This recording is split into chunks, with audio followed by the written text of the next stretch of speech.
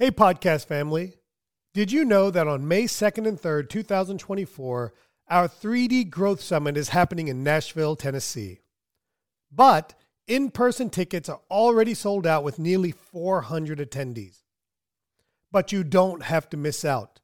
You can get exclusive access to our live stream and post-event recordings for just $395. Yes, you heard that right. For a single fee, you and your entire dental team can learn from our industry leaders with online recordings available after the event.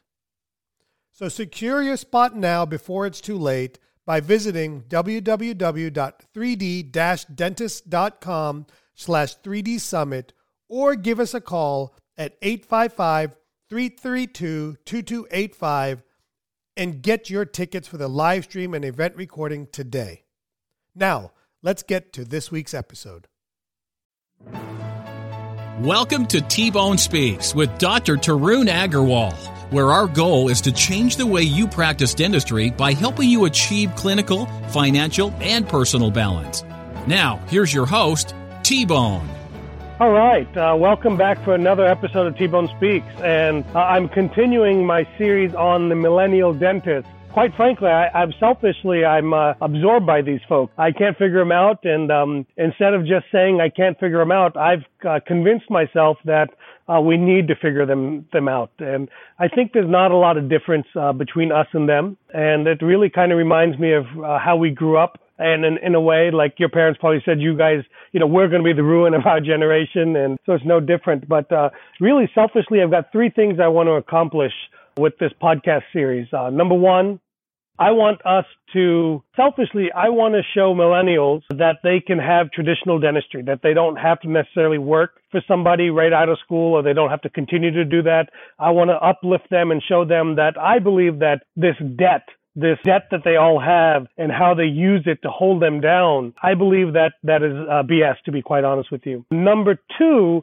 I think our profession needs this. Our profession needs our current generation, the generation ahead of me and the generation behind me, millennials. I need us all to get along, because otherwise our profession might be in a very different space. And then number three, I've just got to, for myself, I don't want to be that person I laughed at when I first started speaking and when I got out of school and started practicing, saying these guys are old school, they don't know what's going on. I never want to be that. So I want my generation of dentists that are listening to this to see what's coming behind us. What is going to overtake us? What is the Apple to BlackBerry? What is the digital camera to Polaroid or to Kodak? And, I think it's important for us to see those things. So today I have on Dr. David Scardella. Am I saying that correctly, David? You're saying it perfectly. Oh, well, welcome. And he is our millennial guest for the day. Does that bother you that I call you guys the millennials? I guess, I don't know if I really think of myself as a millennial. I guess I am, technically, based on my birthday, and born in 1983. But 83, that's my brother's age. Nice. Yes. I met your brother. Oh, yeah? Really? Where at? I did. Well, I did my residency at the Washington, D.C. VA hospital, and we did they would go through there. I didn't know that. Also, we would go through the Washington Hospital Center Oral Surgery Clinic. Yep. So he had just finished. He was an attending. He was a first year attending. Yeah, now he's a program director. Oh, nice. Yeah. So we're trying to off the person ahead of him. Dr. Obeid. I'm trying to figure out a way to poison him so my brother can become chairman or whatever the hell, the hierarchy in academia. But, technically, really, I probably don't want to do that, because I really want my brother to move back. So if he became chairman or whatever that would be, I think the likelihood of him moving back. Was he mean to you, by the way? You know what? I can't say he was. I think he was pretty gracious. Come on, man. Yeah, no, Tell he me was pretty some good. bads, man. He's so much nicer than me. That drives me a little bit nuts. He was very nice. Yeah, I liked him. Yeah, I would use the word very fair. He's more patient than I am. I'm ADD and want it all right now. So. Yeah, we were only there for I think 3 or 4 weeks, so it wasn't a whole year or anything. Oh, that was enough time to screw things up. Yeah. Oh yeah, we did plenty of that. They just kind of put us in different rooms and had us work up the cases, and then they came in there and actually did this stuff. So we were just kind of just set everything up like an assistant, basically. Pretty much, yeah. Take awesome. The history, write up the notes at the end. It was all that. Yeah. Oh, I need one of those. Yeah. Yeah. All right, so listen, who is David Scardella, and how did you get where you're at? And give us kind of in 3, 4, 5 minutes, kind of give us the sales pitch on who you are. Sure. Well, David Scardella was born in Princeton, New Jersey. I grew up there for about 16 years, and then I went off to a boarding school where I played hockey. Well, I went to school also, but, played hockey there. And the goal of playing college hockey, which I accomplished, and I was a Division III hockey player, went to a small school in Connecticut called Wesleyan University. Some of our listeners may have heard of it. It's the alma mater of Bill Belichick. I'm a Giants fan, living in the Patriots neck of the woods, which is never fun. Well, you're from the Giants area. That's right. They play in New Jersey. Exactly. Yep.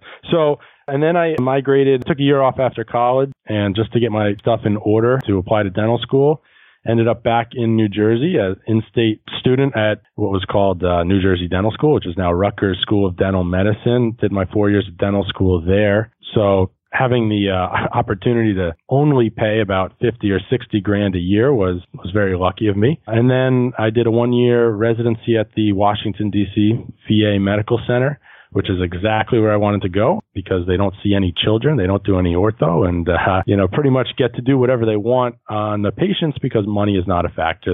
It's all on the government money is side. A factor. Now that you're earning income, you will be paying for that. That's true. Yes, my taxes go into that. And some of the crazy things that go on at the VA in terms of money wasting is just, it's kind of a little sickening. But, it's a great place to learn dentistry because you don't have to worry about talking to the patient about, well, can you afford the implant or should we do the bridge? Should we do the partial or we're just going to take the tooth out and leave it space? Do whatever you want. And it was great. There's a lot of different, specialists as well as general dentists. So learned a lot there. And then my wife's from Massachusetts, so that's what brought me back to Massachusetts, which is actually where I went to high school. So I worked as an associate for 2 years and then decided I wanted to buy a practice. So I bought an existing practice in a town called Duxbury, which is down on the South Shore, about 45 minutes south of Boston. We're right above Cape Cod, right next to the town of Plymouth, which is where the Pilgrims landed, if you remember back in your U.S. history. From fourth grade history, I think. That's right, yeah. Plymouth Rock. So we're right near Plymouth for those, who don't have a map in front of them. And so I've been about 2 years now into practice ownership as the sole proprietor. The selling dentist stayed on for a year afterwards, but it's been me for about the past year. Yeah, all right. So let's start with your VA residency. Thank you for that. Let me back up. I'm sorry. How much debt did you come out of school with? Well, I was, like I said, very fortunate to only come out with about $200,000 in debt. Actually, I would say it was about $180,000, and during my residency, another $20,000 in interest accrued. So $200,000 was my nut to pay off. And I was also very fortunate to have a grandmother who subsidized my school, I should say my living expenses, with about $10,000 a year. So if I didn't have that, it probably would have wound up around $240,000. So I came out with $200,000, and okay. So did that weigh on you, some of the decisions that you made? In terms of going to dental school, do you mean? No. Oh, just afterwards, Afterwards. I'm talking, sure. I want to focus on the afterwards. Yeah, it really didn't. I kind of knew that I had applied to other private schools and had an opportunity to go to some private schools. And so, I knew what the students coming out, the graduates of those schools were coming out with. And so my 200 as opposed to 350 or 400 at that time was, I was like feeling pretty lucky about that. So I kind of felt like, I could do whatever I wanted, I guess. And I think probably what you're getting at is, well, do you do a residency? Do you just go out and work? Coming from my school, actually, just about everyone does a residency. It's not required in New Jersey, but just about everyone does. And they really, even from day one, kind of drilled it into you that you were going to do a residency, whether it was specialty or general practice after you graduated. So now you feel blessed to have $200,000 in debt only. Very blessed, yeah. I came out with $80,000 and somebody called me pigheaded that I'm not in touch with what's going on. And listen, I firmly believe, and I'll say this on every episode that we do, is that I would pay $200,000, $300,000, $400,000 to have the income potential and the life we have. Let's pretend your debt was doubled. I mean, would it be safe to say that some people come out with $400,000 in debt? Easy. Yeah, sure. Okay. Of course. So would that have changed anything you did? Would that have weighed on you differently? Would it have changed anything? Probably not. I mean, I probably still would have done the residency. You know, that was, I feel like really important, at least to my development as a dentist. Would I have, you know what, it may have changed my decision in purchasing the specific practice that I purchased, which was somewhere in between a startup and an existing practice. I actually made more, was earning more income as an associate. I had a great income as an associate. It just wasn't what I wanted to do in terms of I wasn't able to do all the procedures I want, you know, the materials. I wasn't able to run things kind of the way I wanted to. But the income was great. So maybe I probably would have stayed there a little bit longer and just started. It wouldn't have changed your outcome. It might have changed the timing a little bit. Yeah, I think that's probably safe to say. Right. Yeah. Did you enjoy your residency at the VA? Loved it. Loved it. What kind of stuff did you do there? What was your main focus of what you wanted to do there? Well, going into it, I pretty much thought I want to get as much practical private practice type experience as I can. VA. So, at a VA, right. Well, I mean, what I mean by that is I wanted to be able to do, you know, crown and bridge. I wanted to have some implant exposure. I wanted to take out teeth. We don't want to do some endo and get a good mix. I didn't want to, a lot of residencies, you know, depending where you are, you know, you could just be doing oral surgery, you know, half the time or more. So you weren't necessarily looking to go there to become a oral surgeon light. Absolutely not. No. Or, you know, some places they just see emergencies and do, you know, pulpotomies and pulpectomies all day. So I felt like it was really well-rounded in that regard. I have no interest in pediatric dentistry, so I was happy we didn't see kids there. Thank God there are people that do like that. Yeah, thank God. And so it was just kind of well-rounded. And then one of the benefits was we did have the opportunity to place and restore, you know, a bunch of implants, which is really something I like doing today. So, you know, what I was looking for was exactly what I got out of it. A lot of practical experience, not too much time, you know, on anesthesia rotation and, you know, things that I'm not necessarily going to use every day as a general dentist. That I know of. Yeah. Exactly. All right. So now we're done with our residency and you're going to be a good husband or a good boyfriend and follow your wife to Massachusetts, to Plymouth Rock, and hang out with the Pilgrims. So what was your decision-making process in choosing where you were going to work, or why did you not buy a practice or start a practice right away? Yeah, well, I felt that after dental school and even after residency, I felt completely inadequate in terms of my business skills. I still feel inadequate with them, but I felt that there was a lot to be learned, and I certainly didn't know anything about private practice. My dad and my mother are not dentists. My uncle and aunts aren't dentists, so I'd never worked in a dental office. So I really didn't know anything about private practice. I knew eventually I'd want to get there and own a practice, but I really didn't know the first thing about it. And so I figured associating was the way to go for me. Did you have a timeline in your head that, hey, 1 year, 2 years, 5 years? Yeah, probably 2 to 5 years.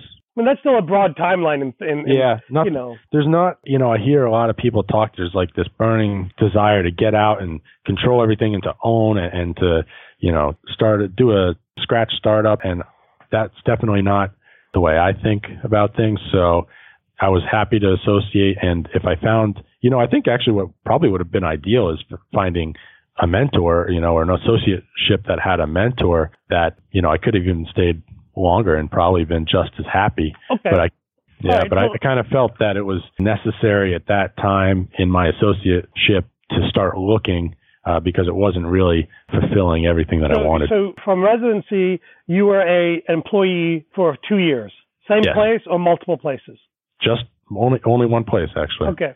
So you said a key word. It's a buzzword. If you had found a mentor, I don't want to use names and not throw anybody under the bus. Yeah. What does a mentor mean to you? Yeah. Well, and from two perspectives, what did you expect it to mean?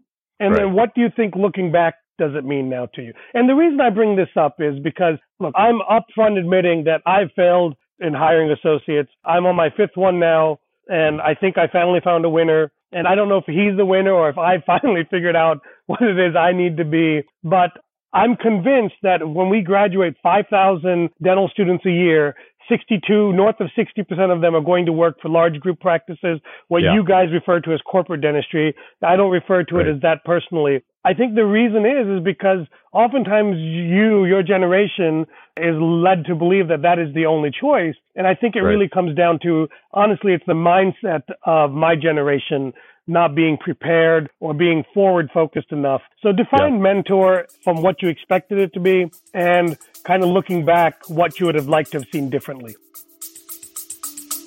Stay with us. We'll be right back. Hey there, podcast family. T-Bone here to talk about the 3D Dentist Digital Implant Continuum. Are you ready to start placing dental implants, but feeling a bit hesitant and or overwhelmed? I know that feeling. I've been there. Let's change that together. Imagine not just learning about dental implants in a classroom, but actually performing surgeries on real patients right here in North Carolina, guided every step of the way by our expert 3D mentors. This is dental implant learning at its best, using techniques that are safe, predictable, and confidence boosting. They're exactly what I use in my own practice, so you know they work. Our course goes beyond clinical skills. We prepare you to successfully integrate high-demand implant services into your practice, transforming your career by attracting new patients and elevating your practice. And it doesn't end with the course. Completing our program is just the beginning of a new journey. You'll be a part of a community of confident, skilled dentists with ongoing support to ensure lasting success and growth. After all, this is about mastering a skill that can transform your career, just like it did for me. So, are you ready to take your practice to the next level? Visit www.3d-dentist.com, check out our upcoming sessions, and join us to revolutionize your practice. 3D Dentist is truly committed to helping dentists take control of their practice, finances, and future. Now let's get back to this week's episode.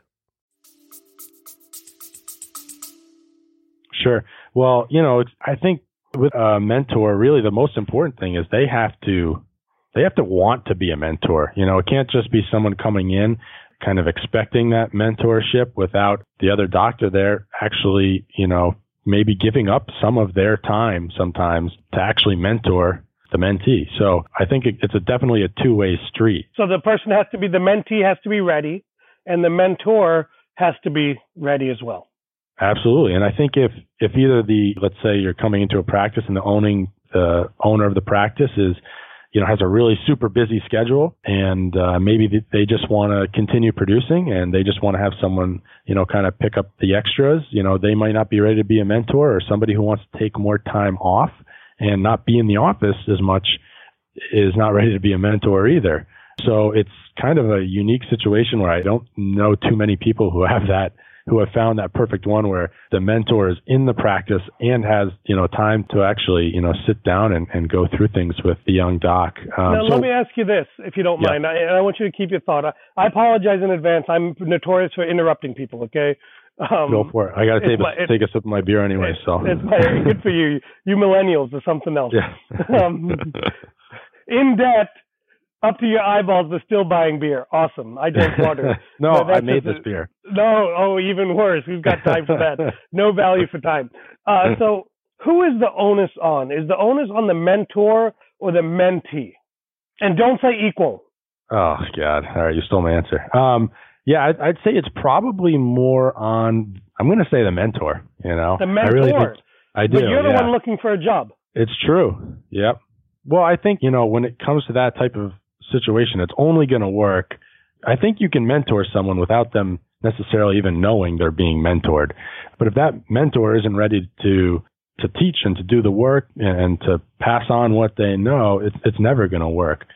And what I was going to say, a few seconds ago was just that in my situation, it was where the owning doc pretty much wasn't there. So I came in and I thought that, I was coming into a busy practice and I thought that the doctor was going to be there and he wasn't. And so, were you dentist number 2 or 3? I was dentist number 2 and I was full-time. There was actually another young millennial dentist who was part-time. And even millennial to the millennial? Oh my God. Yeah. So. Okay. So, and listen, there's no right answer to who the onus is on. What I'm learning, and it just kills me, okay? I'm not going to lie to you. It kills me. And maybe this is the immigrant mentality in me. To me, the onus falls completely on the mentee. Because if the mentee doesn't ask for it, demand it, and expect it, what can the mentor give? The mentor can only, from my perspective, I can only give what you want. Right. And I don't know what you want. I don't know what you're good at. I don't know, what your long-term visions are. And so that's listen, again, no right or wrong answer. So my counterpoint to that would be one is you have to be, you yourself, have to know that you are ready to be a mentor, right? And then I'd like to think about how many people out there do you say, oh, I'm searching for a mentor?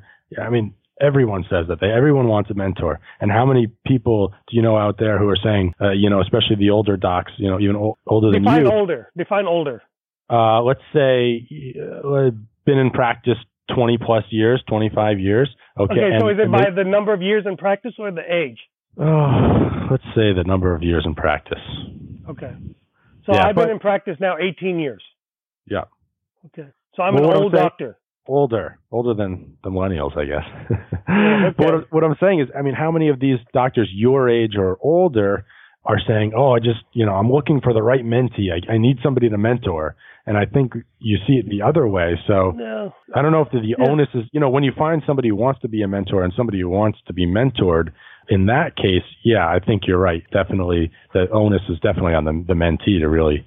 Yeah, the reason I'm so big on this is, so listen, I'm in a unique position in that I speak and work with and have a lot of interactions with older dentists, younger dentists, my age dentists, and most people my age, I'm 41 years old, are not hiring associates. Most people my age are in their, I call it complacency zone, where they're making good money. They spent their 10, 15 years building their practice. And I want to change the mentality of my age dentists that I think they should all get associates. I think at about year 10 is when you should already be saying, listen, I need to grow and expand my practice. And I can get into different reasons why. But I think one of the reasons we're not doing it is because we don't understand the mentor-mentee relationship as it pertains to your generation. My generation, it was almost a given. Our personalities were such that we would go out and we would be, I want to say, we were so beat down that we felt that that's what we had to do, that we had to go work for somebody and be there for 4, 5, 6 years, learn everything, do the scrap dentistry that you kind of alluded to. That was kind of the mindset that I had going in. And I think the mindset that many of you guys have now is very different from that. In what way? That we just kind of want everything right away? No, I think that's a generic BS term, and I'm guilty of saying that.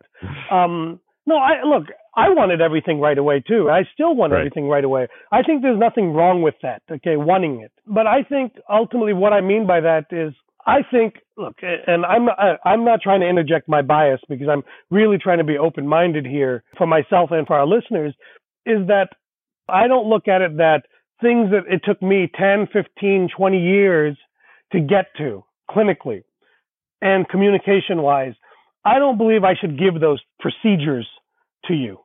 I believe that you should learn how to do those things, earn the right to do those things, and then request mentorship on those things when you get a patient to say yes. I don't view my practice as a residency where I'm purposely looking for people to give to you. And it's not for me, and I think for many people, it's not necessarily a production thing. I think it's more of a rite of passage, which I'm learning that is a bad idea. People aren't so hot on that idea. But no, listen, people want to get out and they want to do implants and they want to do cosmetic cases. And, my argument has always been, well, I get that you want to do a 10-unit case, but have you done 2 or 3 teeth in a row? Have you done 4 teeth in a row? I mean, how can you go from 1 tooth to 8 teeth? 1 teeth times 8 is not an 8-unit case. So here's my question to you then, because I've heard you talk in a couple podcasts before. And you're not as big of a fan of residencies as myself. No, so wouldn't not. that be a stepping stone where they can do that? I mean, that's how I look at it. I mean, that's where I got to place my first implants, restore my first implants, multiple units, and crown and bridge and stuff like that. I mean, I wasn't doing your residency rehabs, is different. Not every AGD or GPO or VA residency is that way. It's not the same. Some, like I alluded to, come out wanting to be very surgically oriented. I just believe that selfishly you can go work with great work ethic and get much more experience in 1 year. My counter to you would be that, for example, if you had worked for someone like me, you would learn not only the clinical skills that you learned in your residency, but you'd learn how to manage a team. You'd learn how to manage a business. You'd learn how to market. You learn all those things that, quite frankly, you just didn't learn in VA school. I can promise you that you didn't learn those in any meaningful way. Sure, but so I just took a year to learn clinical stuff, and then you go out and then wouldn't you rather have an associate who's had some of those clinical skills that are, they're up to speed and they've learned some more complex procedures, and then they come in and then you're still going to, show them some of the other stuff that you just mentioned? Or would you rather have them kind of starting lower on the totem pole? I think we're going to spin our wheels on this one, unfortunately. It's probably true. Here's what I'll say. Yeah. I believe I'm right. What I'm realizing is I'm alone in this battle. Okay. So I'm still, I think residencies are good. I don't think they're the best use of all you guys do is, I very generalize. You guys complain about your debt, but yet you go work somewhere where you on your own admission gain $20,000 in interest debt. Okay. When you could have gone out and made 120, 150, whatever the number may be, paid down your debt, learned maybe not as much, but let's say learned as much in the right situation and gain other valuable experiences. It's like my friends that went to the military. I said, that's crazy. I mean, that's not for me, but I don't poo-poo that at all. Okay, no more about my beliefs here, okay? So now let's talk about your decision to leave. Now, by the time you left, 2 years in, you're ready to leave. You started maybe a little bit before that in your decision process.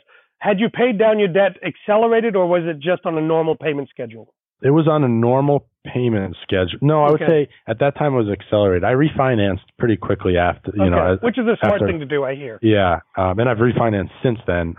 So now I have incredibly low interest rate, and I'm pretty much just paying the minimum because it's so low. Okay. I was paying it down at a little bit of an accelerated rate as much as I could. But we still needed some money to live on. Boston, we were in Cambridge, Massachusetts at the time, which is a pretty pricey place to live. Of course, you millennials, not only are you debt ridden, not have enough jobs out there, you got to live in the, let me guess, you had a 6-bedroom apartment in a high rise overlooking the water or something. Well, we actually moved into the house where my wife grew up, which was owned by her sister at the time. We still paid rent. It was not, still a lot of money, but it was just a 2-bedroom apartment. I'm giving you guys a hard time. Yeah. So I paid it down a little bit accelerated, but you still have 180, 175 in debt at this point? By the time I left my associateship? Yeah. Or at this point now? No, at your time you left your associateship. Probably 150. Okay, so nonetheless, still a significant sum of money. Yeah. Okay. Oh yeah, for sure. Yeah. Okay, so now let's talk about, did that weigh on you to open your practice? Or did you feel these golden handcuffs that you had to stay at your job? No, neither really. I'd say it was probably, I more felt like I had to stay just because I knew that I was making good money. That wasn't probably typical of an associate, and that it was a possibility that as an owner, depending on, what type of practice I either bought or started up, I wasn't going to have actually the same income as I did as an associate. If you don't mind, what kind of money were you making? No, I don't mind. The first year out was about $250. Okay. Were you paid on a percentage? I was 35% of production. Production, not even collections. Not even adjusted production. Jesus Christ. I know. Yeah. Is that practice in business still? That practice is still in business. Yeah. Okay. Yeah. Wow. Okay. Okay. So you had a sweet deal there. A sweet deal, exactly. Yeah. Okay. So that was. Had you saved a lot of money too? No. Talk to me about that. If you don't mind, why not? What do you mean by a lot of money? Was I saving on a regular basis? Yes. Yes, I was. Were you saving enough to put down payments, and with the idea that, hey, I'm going to open my practice, I'm going to build a practice, whatever it may be? You don't really have to worry about down payments for, unless you're, I guess, buying a piece of real estate, which I, didn't have any intention of doing at the time. So I was just saving, just general savings, for myself and my family, kind of putting it away every month as a bill, pretty much. Okay. So I have a podcast that talks about that. I want to say it's episode 4 or 5 of season 1, where we talk about practice savings and personal savings. Mm-hmm. Okay. All right. So now walk me through your decision to buy a practice versus scratch start. Oh, that was an easy one for me. I don't like living without any money at all. Okay. I did that enough during dental school and residency, but there was just no way I was going to do that again. So I know very well that when you do a scratch start, it's probably going to be a while before you can pay yourself. And I have a couple, close friends who are kind of in that zone now, and it's just absolutely not something that ever crossed my mind. Okay. It was always from the beginning, buy a practice with some cash flow. So you're cash flow positive essentially from month 2, 3, 4, whatever it may be? From month 1. Month 1. Okay. Yeah. All right. So now, so did you have a hard time getting a loan for your practice? I did not. Did you have to go to a loan shark? I did not. Okay. Nope. I say these things somewhat jokingly, but because these are things that people tell me, right? That they tell me, like, you don't understand, you're pig-headed, you're out of touch, that you came out with little debt and you didn't have to go to loan sharks. I mean, you didn't have these handcuffs on you. I mean, I think coming out of school, if you come out of school right away and you want to do a startup, that's going to be tougher these days. With no experience. But people are doing it. I think people are doing, but I think they want to see at least 6 months now, a year of work, Of production ability. Production, yeah, sure. Yeah. To show you can actually do something. And then they'll give you a check for $450,000. Okay. How big of a practice did you buy? In terms of production or patient base? Production. It was collections. I don't give a crap about production. For me, it's all about collections. Yeah, collections. It was about $1 million. Okay. Did you feel that was too big for you? No, not at all. No, and it's a unique practice, so we might as well talk about it a little bit. Okay. The practice I bought, the selling doctor, he started it about 8 years before as pretty much a little boutique practice. He had 2 chairs at the time. It was him, his assistant, and his wife, who was the 2 chairs manager. When you bought it, or when you started? No, it was 3 chairs when I bought it. 2 chairs when he started it. He had no hygienist. He referred out his hygiene to a periodontist, and he pretty much focused on dentures, mini implants, and cosmetic cases. He liked doing, veneers and cosmetic cases. And that's pretty much what he did. He went to sell it a little while later and found out no one's going to buy that practice. So he brought an associate on, brought a hygienist on, and that was about 1.5 years, 2 years before I bought it. So the general dentistry side of the practice was not $1 million practice. Okay. He had a fair amount of production that was from these mini implants, which I had not planned on continuing that service in the practice. So that obviously influenced the purchase price of the practice and how we set up the sale and all that. Okay. And were you advised in this process of purchasing? Yeah, I had some advice. You hesitate. It sounds like a bad.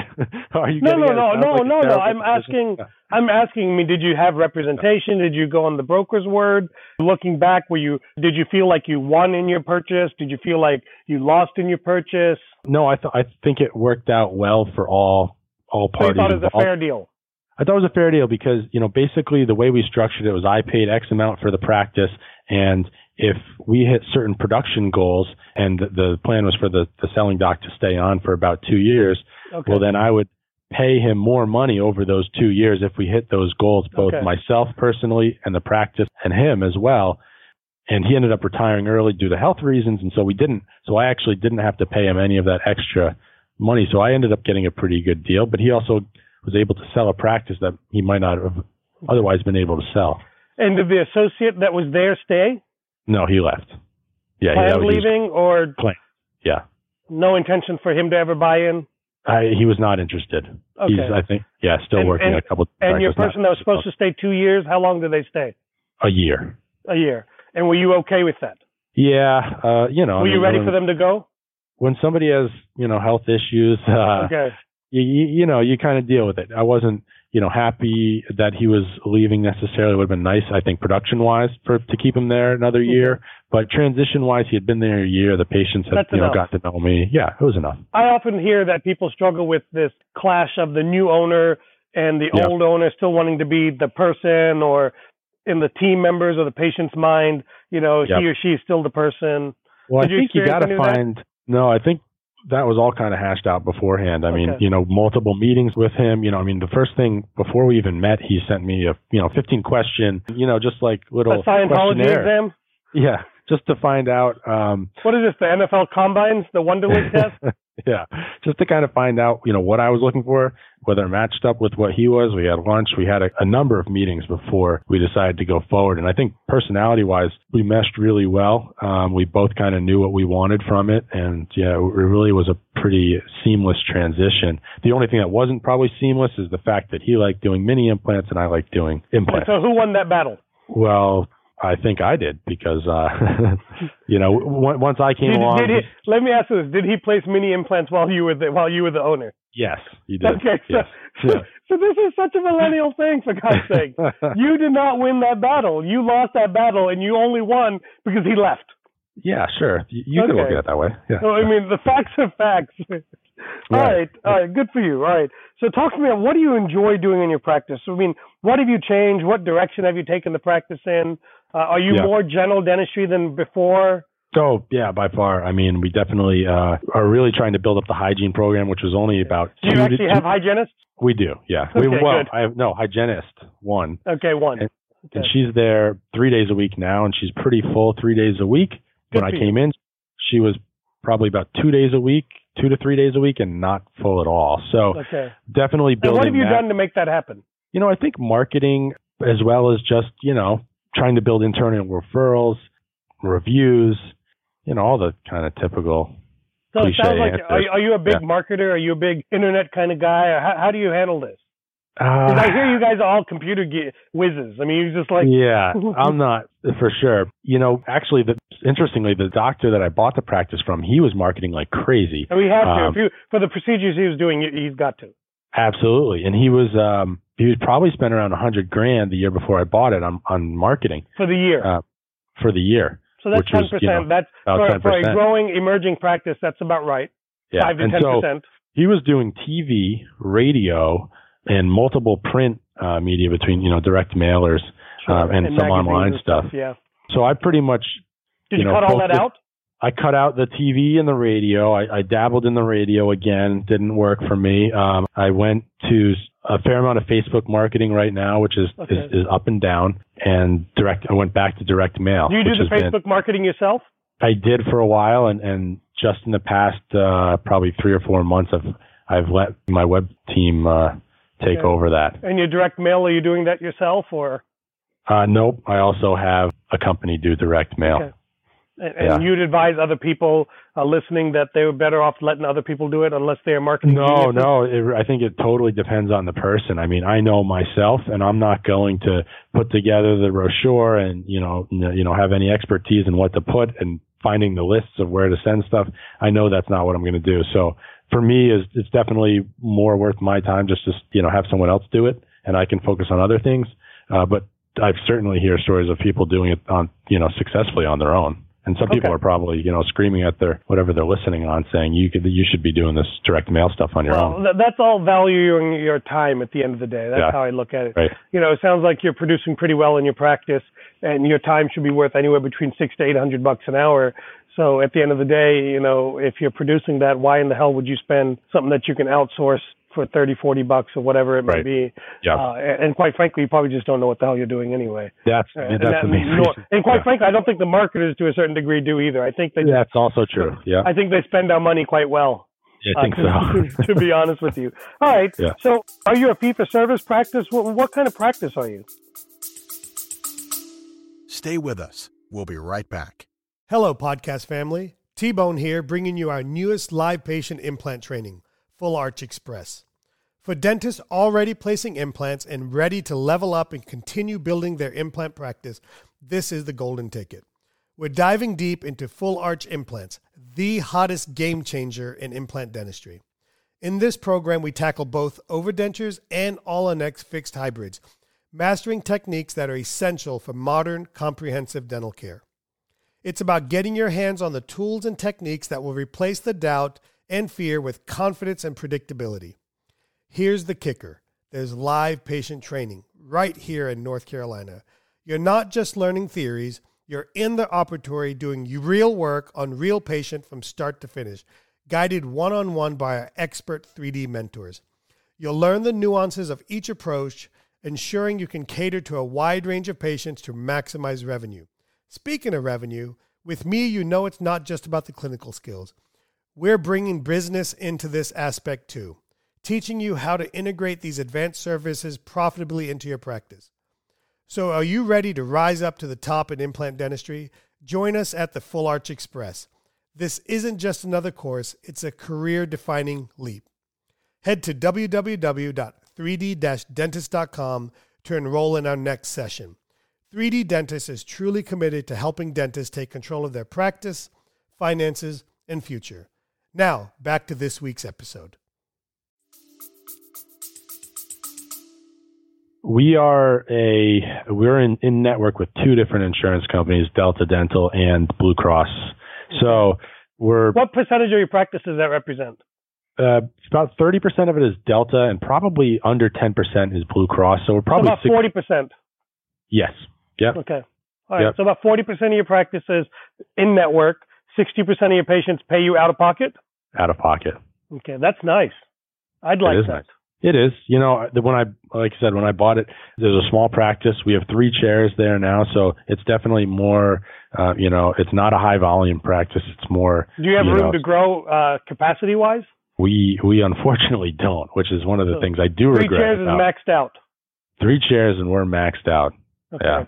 So you were saying before I interrupt you regret that? Yeah, oh yeah, for sure. I mean, because I know that worst comes to worst, my lease is up in 4 more years, and we can find another space. But for 4 years, I'll just handicap myself. Yeah. But I think there's still room to grow in what we have, so we're not maxed out of where we are. So I'm not necessarily looking for an 8-chair, practice at this point because they'd have a lot of empty chairs. What is people's obsession with having 8 chairs for one doctor? Or even 6 chairs for one doctor? 6 or 7 emergencies at once. I mean, that doesn't make any sense. All right, so that's nonetheless. Yeah. I mean, what are your goals, man? What do you want to accomplish? Definitely for the practice, obviously I do want to maximize kind of the space we have. What's holding you back now? I don't think anything's holding me back. I think we're growing. I think we're in the process. I think it was slow for a little bit in transition, but it's been actually, taken off a little bit recently. So, like I said, my hygienist was at 3 days now. I want her to be at, 4 days, which we're open, which might be another one of your complaints about us millennials, that we don't want to work, just want to stay open 4 days a week. No, listen, just don't complain about money or debt, right? I mean, I don't care. Look, my belief is, my parents thought I didn't work. And I work, right. I mean, right now I work more than ever. I work 6 days a week, 3 days in the practice. But, all right, so you say, I would say, look, and one of the things before we did the interview, I asked you kind of what services you're providing. One of the glaring omissions I see on here is there's no orthodontic services in your practice. Yeah. So don't you think that's an area of growth? I mean, to me, that's a relatively high revenue process with minimal doctor time there. Yeah, it's crossed my mind. And it's probably on my list of things to do. But one of the things I'm trying to do is focus into the areas that I think I'm good at and that I really enjoy. So talk to me about that. What are some of the things you're good at and that you enjoy? Well, certainly just crown and bridge and implants. And the implants are really my main focus. That's probably what I do the vast majority of my marketing on is dentures and implants. So talk to me about implant. What kind of implant cases are you doing and, all of those things? I'd say that the most common case is a single unit, but certainly multiple units. 80% of them are single units. Sure. And overdenture cases. Okay. Snap-ins, lower overdentures? Lower and upper overdentures, yeah. Okay. All right. And let me ask you this. Outside of your VA, what kind of training have you had?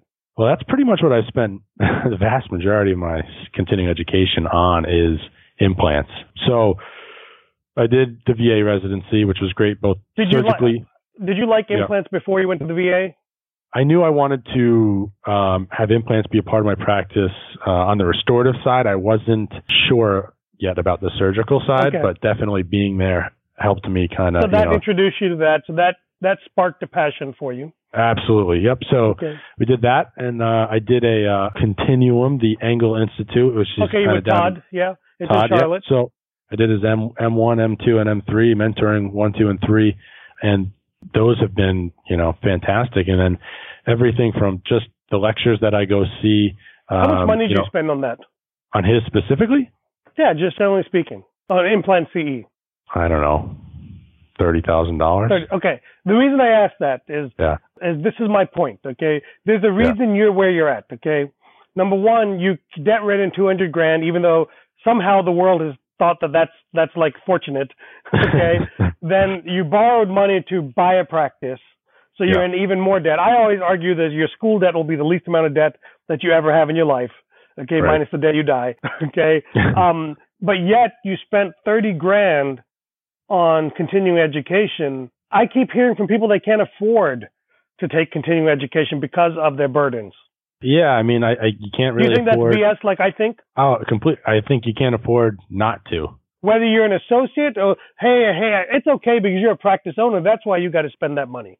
No, I think it's probably almost easier to spend. I mean, I don't know. In my case, it was easier to spend the money, I think, as an associate just because I was making more money and time-wise, I had more time. I mean, as a practice owner, I've got a million things going on. You got two jobs. Right. You're the employee of the practice, the tooth whittler, and then you're the business owner. And I've got a 1-year-old son. So, that cuts into a lot of the time too. So, finding time now for CE is I think almost harder. And actually, one of the things for my Implant CE I'm doing is an online externship with online with Dental XP.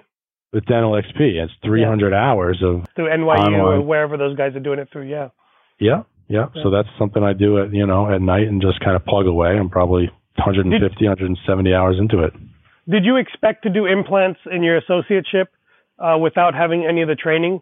I expected to do implants in my associateship because, one, I felt prepared to do the single unit cases coming out of residency, and that was a discussion I had with the practice owner at the time.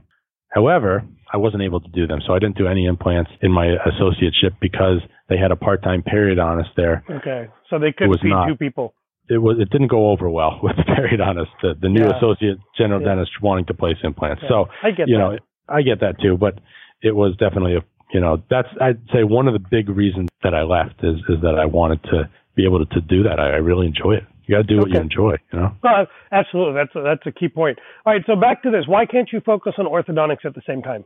I think there's only a certain number of hours in the day. One, I'd say this. My base level of knowledge on ortho is so miserable. There's probably, your dental assistants probably have a higher orthodontic knowledge than I do, which is kind of sad, coming out of dental school. But and then it's not sad coming out of dental school. It's expected coming out of dental school. And at the VA residency, besides pedo, ortho was the only thing we didn't get into. Okay. So I had no training there. And then it's kind of like, well, do I want, and just having very little personal interest in it. So yes, I think you're right. It would probably bring me some revenue. But, one, how much am I going to have to invest financially to get there? How much am I going to have to invest time-wise to get there? And you'll invest 2 weekends or 3 weekends to do Invisalign. You can't look at it like implants where you feel like I got to learn the very worst cases. Right, you got to, just like with implants, what did you start with? Single teeth, correct? Yeah, right. And so with orthodontics, you got to look at it as adult relapse. That's your single tooth implant, okay?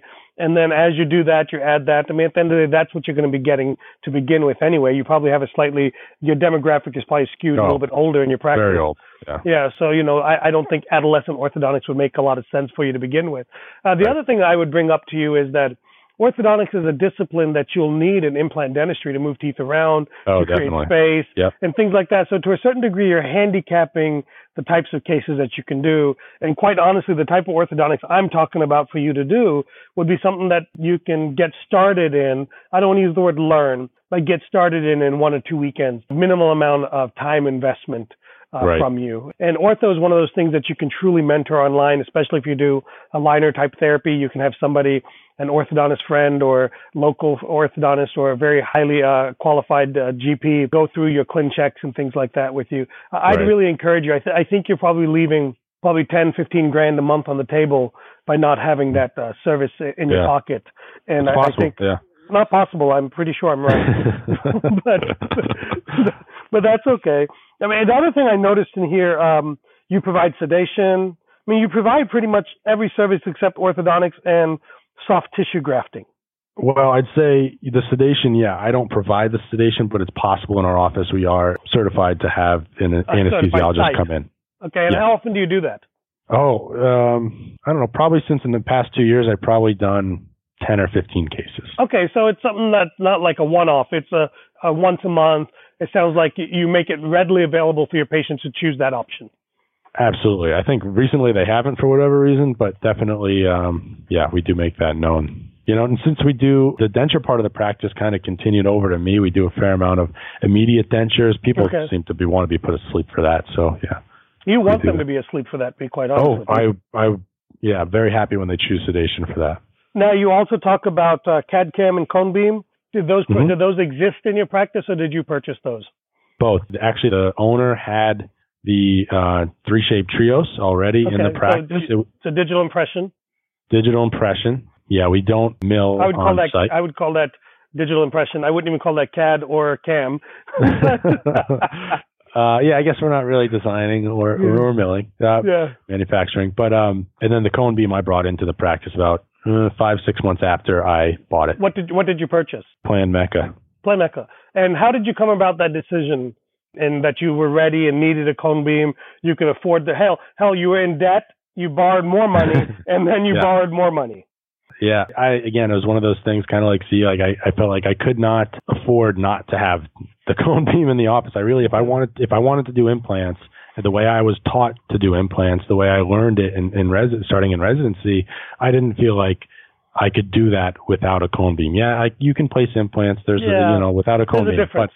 But there's definitely a difference, and I think that I wanted to make it a big part of the practice, and I wanted to do not just the single unit upper bicuspid cases. I wanted to try to do more than that, and I didn't think there was any other way besides a cone beam. At the time, my associate was the previous owner, and cash flow was probably better than it is now, and so I felt like I could afford it. And I think it's one of those things that makes sense. If you want to do implants, get a cone beam, and it pays for itself. Okay, so let's talk about that for a second. So what I'm hearing from you is that you selfishly bought a cone beam for you. Have you found that it's benefited your patients and your case acceptance and your ability to communicate with them? Absolutely. I mean, just, the most important thing is confidence. I mean, you know what you're looking at. You're confident whether you can do that case or not. You're not going into the, think, well, I might be able to put an implant here. I'm not sure. We'll see when we get in. They might have to do some grafting. What patient's going to say yes to that? You look at it and you say, you have, great amount of bone. Let's do this implant. It's much more straightforward. And you show, and I tell them, listen, I wouldn't want an implant done on myself without having this imagery. And, you can probably go somewhere and find someone to do this implant without it. But, this is the way we do things here. And I think portraying that confidence to them definitely increases my case acceptance. So I think what I find and I speak a lot on cone beam, it's one of my areas of expertise, is that most people buy it for the selfish themselves reason. And I think what they forget to realize is the patient side of it and the benefit that it gives to the patient from that word that you mentioned, confidence, which is unbelievably important. Well, we got a few minutes left. And so do you have time to turn the table on me? Do you have anything that you want to get off your chest about me or to me or anything like that? Yeah, well, God, you said that so fast. Yeah, I got a couple of things. Well, one, I did want to pick your brain a little because I have heard you talk about, paying yourself as the practice owner. And as an associate. As an associate, well, I guess how you pay yourself as the owner. You pay yourself as an associate, and you take whatever as a business owner as well. Yeah. For if myself, there's anything left as a business owner. Right. For myself, I don't know, just maybe the way my brain works, I find it easier to take a salary for myself. So, and so that's, go ahead. Yeah, so that's kind of what I've done, and I've kept it actually at the same salary since I bought the practice. So I know that I can afford that, and in some months when we have more money, great, okay, and I try to save every month as well. And as in some months where we're not making as much money, I can still pay myself. I just might not have as much money to save at the end of the month, or any money to save at the end of the month. Well, I'll explain what I do and then why I do it, okay?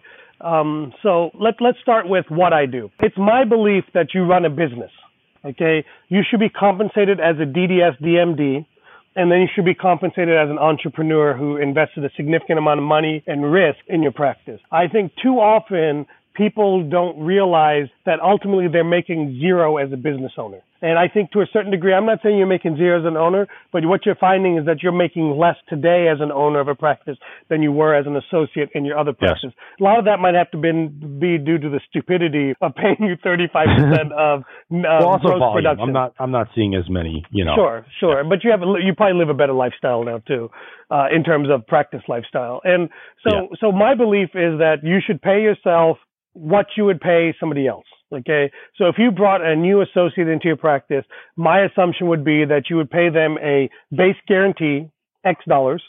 Okay. Now your base guarantee should be higher than somebody straight out of school. Okay. Right. And then you should pay yourself my belief is 30% of your net collections, of your personal net collections above and beyond your base pay. Okay. And then what that allows you to do, it allows you to make decisions as a business owner. How much can I spend on marketing? How aggressive can I be? How much extra can I save? It allows you to become a true business owner. And that way, if you said, hey, I want to take 6 months sabbatical for religious reasons or whatever it is, you could literally just plop another 1 or 2 dentists to replace your production, and you know exactly how much it's going to cost you. And that way also, when and if you get to the point of adding a second dentist to your practice, you're not, hey, am I paying them myself? Am I paying, you kind of curate things that are a little bit fair. And what I found when I started doing that is it was really eye-opening for me to how little our practice made as a business owner, percentage-wise. Right. Yeah. No, I think it'd probably be a good exercise for me to look at. Yeah, for sure. And it prepares you for what may be an eventual future for you in bringing multiple people in or whatever it may be. Right. Yeah. And that way also the other thing is you get to feel, I think there's some benefits to feeling the pressure of, hey, I'm not going to make this much this month because I'm being lazy, or, hey, I'm going to make more, and it teaches more discipline on your good months to save not just enough, but to have a continuous savings amount. I don't want to say totally changed, but it really was very eye-opening for me to add that into my practice. Okay. Yeah. How about, since I'm doing cone beam and my patients are pretty much paying out of pocket for that. Okay. Would it make sense to start billing their medical insurance for that? So that's a silly question. So there's a couple of different ways I can answer it. Okay. Biased as a person who has workshops on medical billing, right. I would say you're nuts not to. But right. At the same time, if you have a system that's not broken and your patients aren't balking at it, why right. necessarily rock the boat there? Okay. Well, I think, it's not that first of all, I'm using it mainly for implants, right? Okay. But my question was, why shouldn't you be taking on everybody? I don't know. I don't know. It gets back to, when you see somebody new, do you take a pano? Do you take a cone beam? Do you take what's the point of a pano? Series of x-rays? In all seriousness, what's the point of a Panorex? It's, I guess there's not a whole lot of point when you have a cone beam. Right. The Pano essentially, Panorex is like 8,000-year-old technology. I don't know exactly how old it is, but if for God's sake, CBCT is 25 years old, you know. So Panorex is outdated in my opinion. Full mouth series is stupid in my opinion. Outdated, I should say. I shouldn't say stupid. This is I get bad reviews sometimes when I speak. I say things are stupid, but yeah, I would just say. So I think. But anyway, back to your point. My hygiene patient, when they come in, and they're a new patient into the practice, and they're not coming in because they've got a missing tooth or something, or a toothache, and we're taking our full series of X-ray. I think that gives us a lot more information than I would argue with you that it doesn't. I think 7 intraoral X-rays will show you all the decay. I think the only reason to take intraoral radiographs is to show decay. And I think your cone beam image, assuming that you have a reasonable field of view that shows all of the maxilla and the mandible, it'll show you so much more from a bone level, from a periapical perspective, from a sinus pathology perspective, from a fractured tooth, from a failing endo perspective. I think there's so much that you're missing and so many opportunities that you're not creating. What about the people that aren't missing teeth, that have friends that are missing teeth? I take the cone beam as an opportunity to show them that this technology, hopefully you'll never need it, But this technology allows us to plan implants virtually, show these things. There's a wow factor to it. Just like you were impressed when you bought that cone beam machine. There's a reason you bought it, right? You were impressed by the diagnostic capabilities and all of those things. Your patients are no different. So I would say that full mouth series are silly, especially in your situation. I would say if worst case scenario, just bill for the Panorex, because it does produce a reconstructed pan and make the cone beam kind of part of the Panorex. And then look to medical insurance as an option there. I would say on the medical insurance side, and this is a very common thing I see, is you're not asking the right questions on medical insurance. You should be billing your exams. You should be looking at how you can bill for surgical guides, how you can bill for stents, how you can bill for sleep appliances, how you can bill for occlusal guards and TMD guards. I think it opens up a whole new world that you're not thinking about. And we've been led to believe that we should think about it just for cone beam. And to me, the cone beam represents a smaller portion today of what I'm collecting through medical insurance. But the cone beam would be the low-hanging fruit there. I would say your exams are the low-hanging fruit. So, but what about, somebody's got dental insurance that's going to cover their exam, and we might get more money if we bill their medical, but they're going to have to pay out of pocket because their deductible is so damn high and they haven't reached it. How do you explain that one to the patient? There may be individual situations where you're not billing medical, you're choosing to use dental as a primary. And not the medical as a primary. So that'll vary from person to person, case by case basis. And that's something that becomes more obvious to your team members 6 months in, 9 months in, 12 months in, which ones go here, which ones go there. And my argument to you would be, let's take the deductible thing, because most of your patients have JOBs for corporations, correct? So the deductibles are going to be significantly lower than yours as a self-employed person.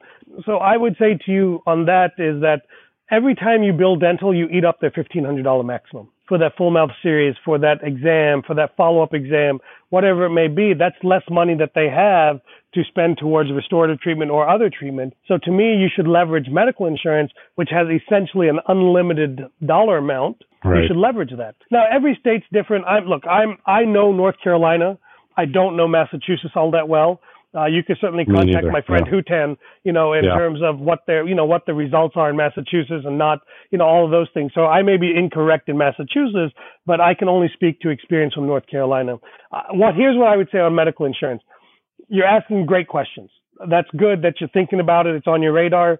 What I'm telling you is cone beam is not the only thing. Okay.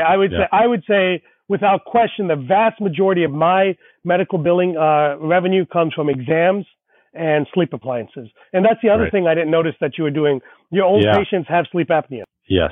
So, yes, I know. And look, so on a side note, okay, and this is my point in this, is I want to kind of change your way of thinking. Is you say to me, you want to do more implants, correct? Yes.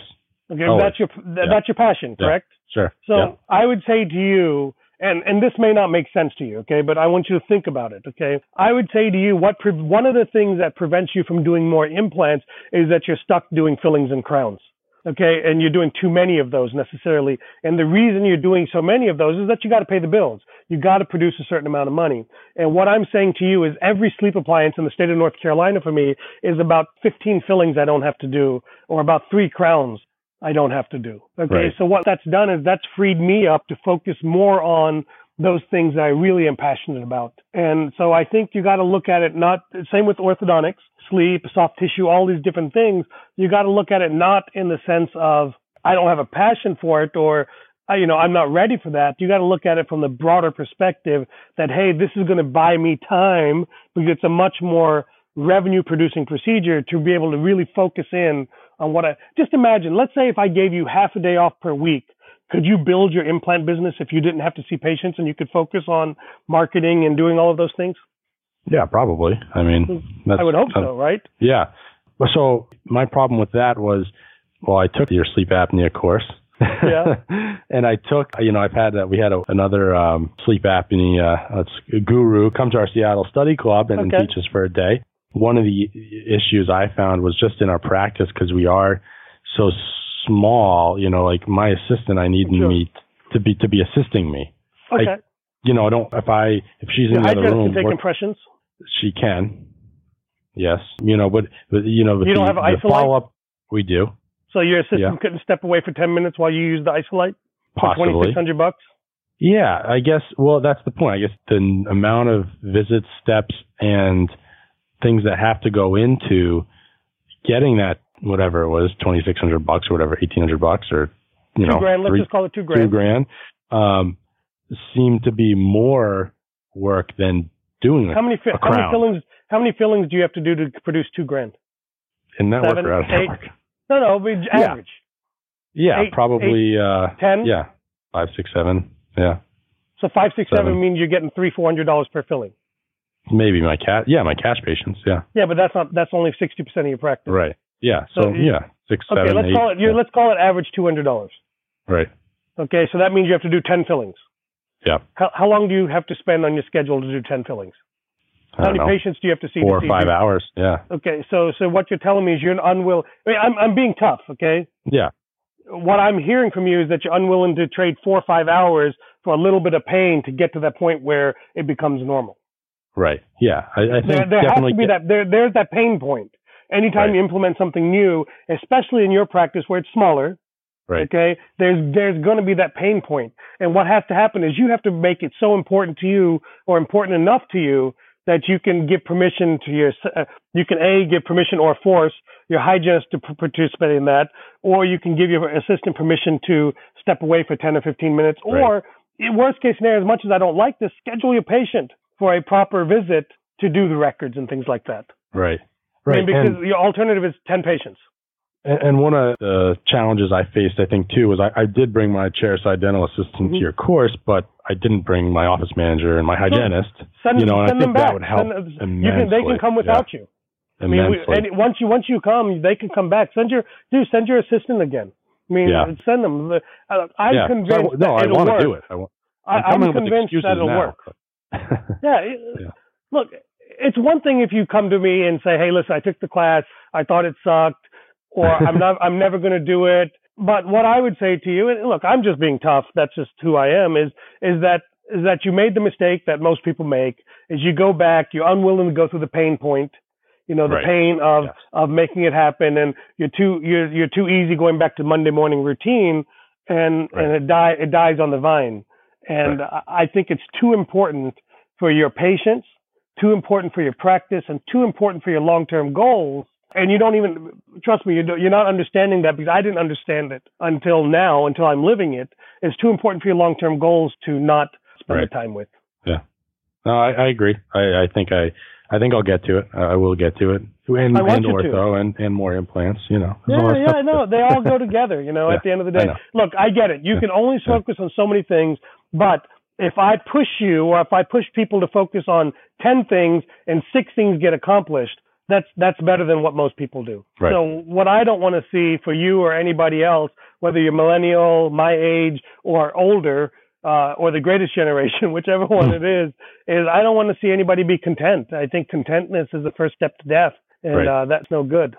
Well, David, it has been a pleasure. How can people get in touch with you? I should have asked that at the beginning. Yeah, probably email is the best way. What is your email address? It's dscardella, DSCARDELLA@gmail.com. Good. And what about Facebook? Is that a good way as well? Facebook, David Scardella. Okay. And thank you so much. Is there anything I've done to irritate you or leave off the table here? Anything else?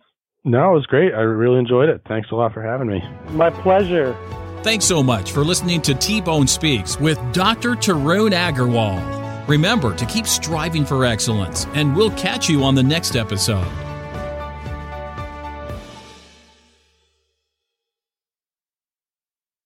Hey, podcast family, T-Bone here. Are you a dentist looking to elevate your practice and profits? Then pay close attention. Introducing the 3D Business Mastermind, the dental business coaching program designed for dentists who want to see real results. I've walked the path of practice ownership for nearly 25 years. I know your challenges. I felt your pain. This is your opportunity to overcome the chaos, the busyness, and the financial frustrations of owning a dental practice. Imagine a dental practice where your appointment book is highly productive, doing the dentistry you enjoy, your team is self-motivated, and your profits keep climbing. That's what the 3D Business Mastermind is all about. In this exclusive mastermind, you'll join a league of ambitious dentists driven to elevate their practices. You'll gain access to proven strategies, personalized coaching, and a community that understands your journey. So if you're ready to supercharge your dental practice and enjoy the success you deserve, visit www.3d-dentist.com and take the first step towards a brighter future in dentistry by filling out the 3D Business Mastermind application. Now, let's get to this week's episode.